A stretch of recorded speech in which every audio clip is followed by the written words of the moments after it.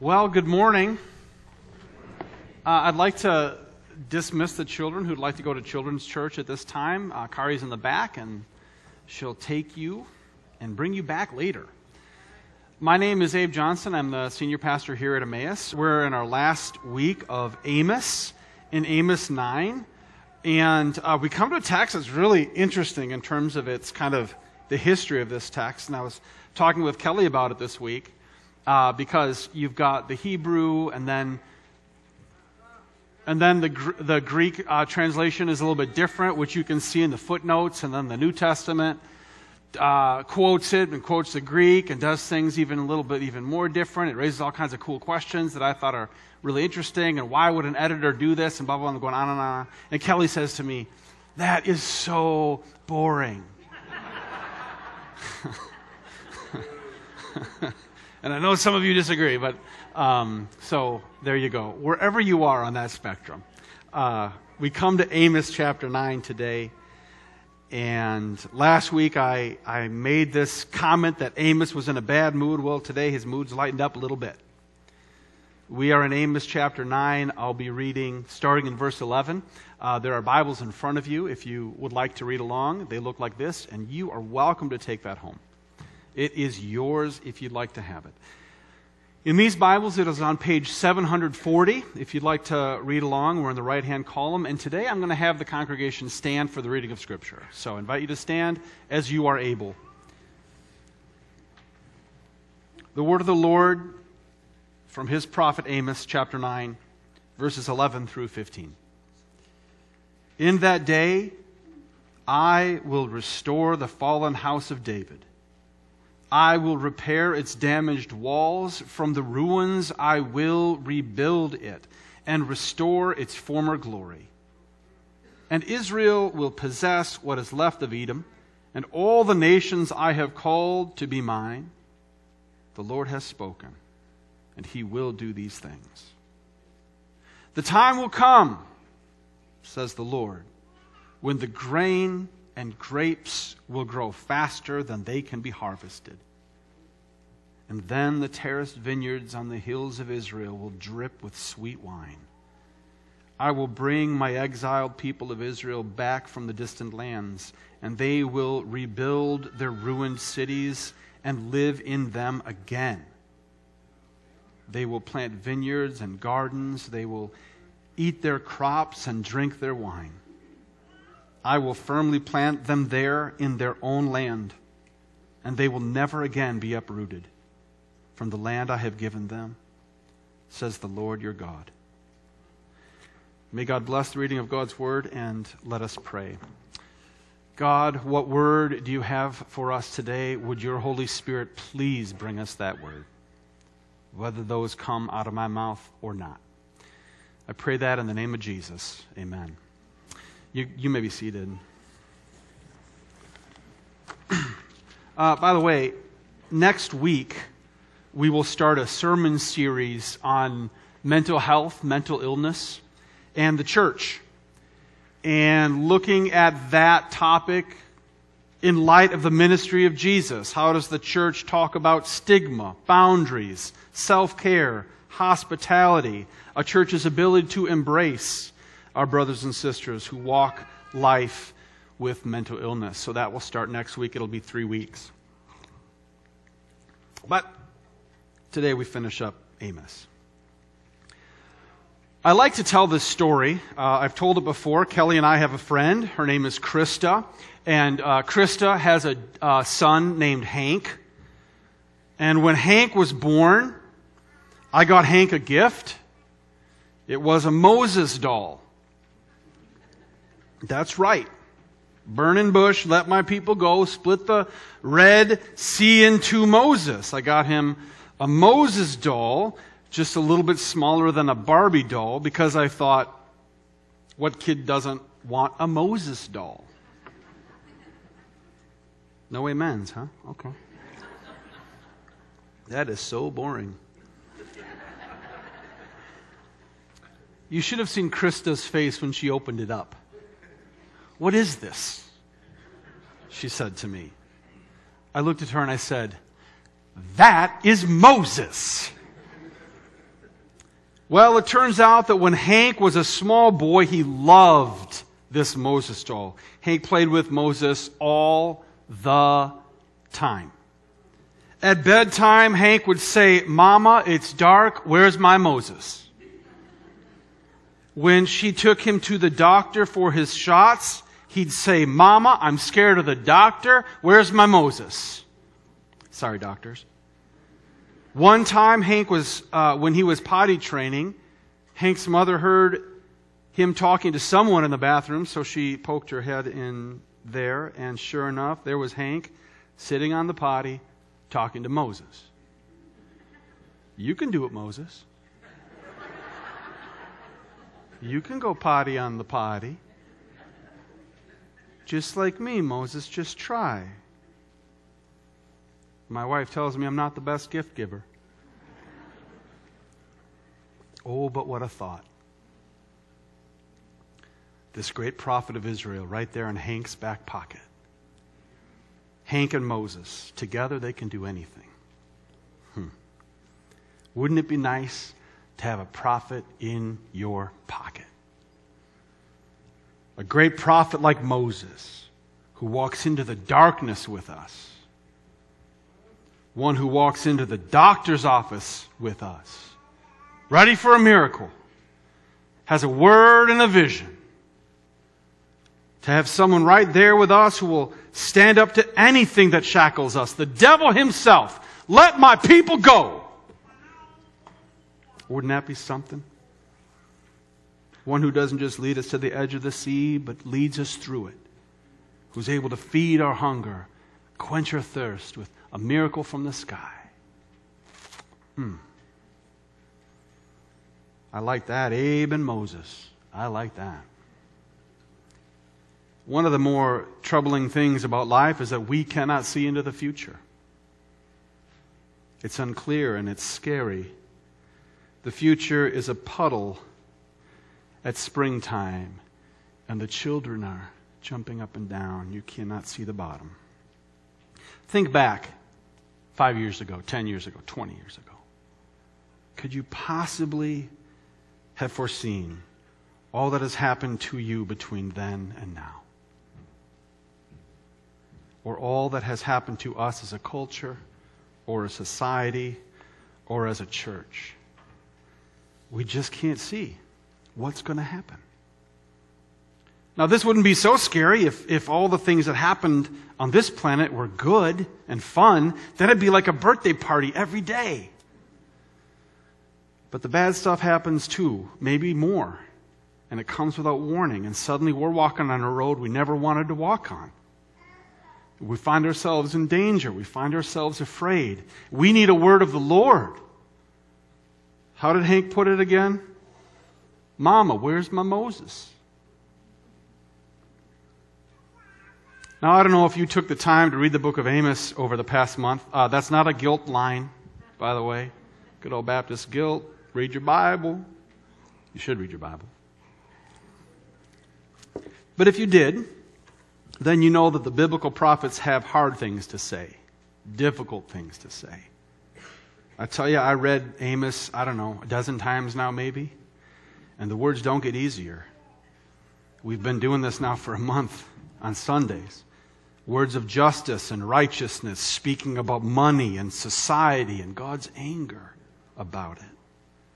The biblical prophets have difficult words, but it is also true that when life is dark and we're haunted by fear, when we find ourselves walking in the valley of the shadow of death, there's nothing like a word from a prophet. And so, what word do we need to hear today, church? What word do we need? Perhaps a word from Isaiah. Jesus feels far away, God seems absent, and the road between us and God seems so long, and that road is full of rocks, and we're going to trip on it if we try. And hear this word from Isaiah. Do you hear the voice calling in the wilderness? That voice is preaching to the road that you're unable to walk on. Do you hear the voice? It's preaching to that road. Oh, wilderness, prepare a way for the Lord. Make straight in the desert a highway for God. All you valleys rise up, mountains stoop down, rough ground level out, rugged places be paved. For the glory of the Lord is on its way. It's coming down that highway, and it will be revealed, and all the people will see it. God is coming to tend to His flock like a shepherd. He gathers the lambs in His arms, carries them close to His heart, saying, "Comfort, oh comfort my people." Isaiah chapter 40. What word do we need today? Maybe it's Jeremiah. The future has us nervous. Too many questions, not enough answers.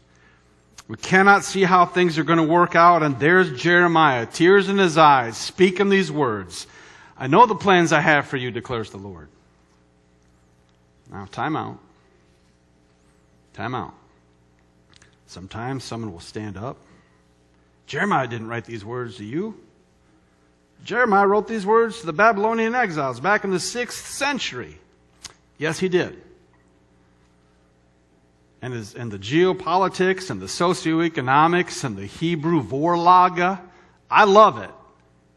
Kelly, not so much, but I do. The history is fascinating. Yes, it is. And helpful. But church, as the Lord spoke to the exiles in Babylon long ago, I believe the Lord gives a word to God's people today. I have plans to prosper you and not to harm you. I have plans to give you hope, to give you a future. And you will come to me, and you will pray to me, and I will listen. I will listen to your prayer. Because you sought me with all your heart. Oh yes, I will be found by you, declares the Lord. What word do we need today, church? We're weary of war in the world, violence in the land, maybe weary of working for peace, and now we need a word from Micah. God will judge between many peoples and many nations. God will decide about those strong nations far away, and they will beat their swords into plowshares and their spears into pruning hooks. Nation shall not lift up sword against nation, neither shall they learn war anymore. Do not grow weary in your work for peace. Thus says the Lord. Do we need a word today from Ezekiel? Do we need a word? I will take their hearts of stone, I will exchange them for tender hearts, human hearts, hearts of flesh, and they will return to me. Do you know that word? That's a good word. What about Ezekiel chapter 37? Do you know that word? Ezekiel 37. The hand of the Lord was on me. This is about Ezekiel now. And He brought me out by the Spirit of the Lord, and He put me in the middle of a valley. And it was filled with bones. He led me back and forth among these bones, back and forth and back and forth and back and forth. And all I saw was death. I saw a great many bones on the floor of the valley, bones that were dry and dead. And the Lord asked me, Ezekiel, son of man, can these bones live again? You know, O Lord. And then the Lord said to me, son of man, go up to those bones and prophesy to them. You go preach a sermon to the bones. And you say to them, dry bones, hear this word of the Lord. This is what the sovereign Lord says to you bones. I'm going to make breath enter you. And you will come to life. And I'm going to put tendons on you and put flesh on you and cover you with skin. And I'm going to breathe in you. And you will come to life and you will know that I am the Lord. That's the message, Son of Man. Now go preach it. And I heard the Lord say this to me and I got to work. So I preached to those bones. I was jumping up and down. And as I was commanded, and as I was prophesying, there was a noise, a rattling sound,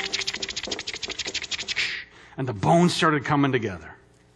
Bone to bone. You can hear the children singing, can't you? I can.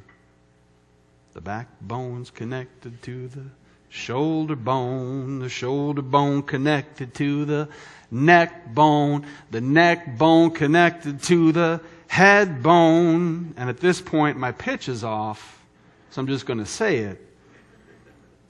Oh, hear the word of the Lord. Thank you, children. And I looked as I preached, and I prophesied, and tendons and flesh appeared on them, and skin covered them, but there was no breath in them. And then the Lord said to me, Son of man, prophesy to the wind. And say to the wind, this is what the sovereign Lord says. Come, breath from the four winds, breathe into these slain dead bones that they will live. And so I prophesied, as I was commanded. And wind from the north, and the wind from the south, and from the east and from the west came, and breath entered the bones, and they came to life, and they stood on their feet. A great, vast army of God's people. And then the Lord said to me, Son of man, these bones are my people. These bones are my people. And they're saying to themselves, we're dried up. Our hope is gone. We're worn out. We can't go on. So prophesy to them and say to my people, I'm going to open your graves and bring you up from them and bring you back. And I'm going to put my spirit inside of you. And then you will know that I am the Lord. It's a good word, Ezekiel. That's a good word. The prophets are a vivid reminder to us that the hope of God does not come to us in a vacuum. God's hope does not just come when things are shiny and new and promising. God's hope comes in the middle of the mess. It comes to us when we're at our end, when we don't know how we will carry on. Who's going to lift us up? Will we be able to make it through another day? That's when God's word comes. God's hope comes in the darkness. Mama, it's dark. I need my Moses. And what of this word from Amos? It's a word about a king who's going to come and repair and heal and fulfill everything that God had promised. Everything.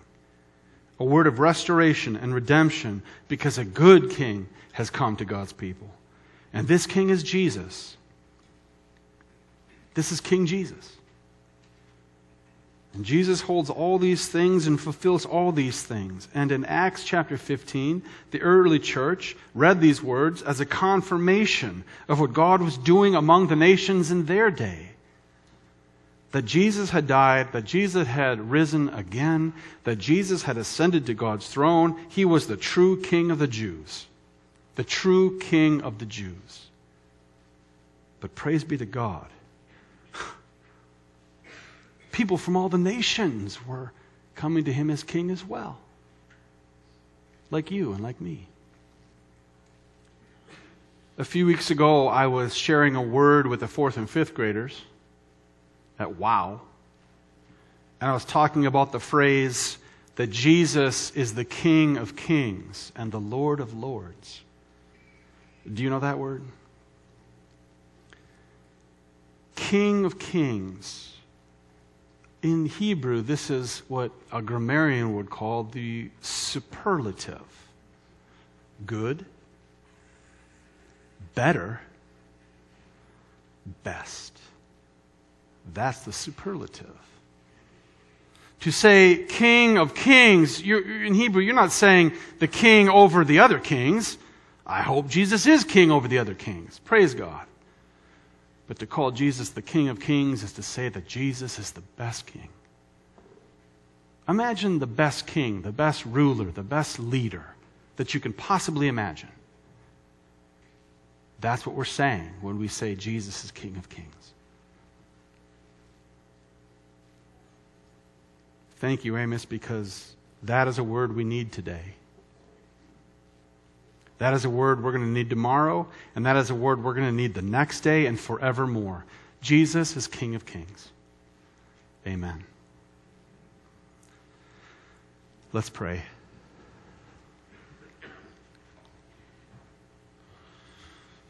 God, we need a word.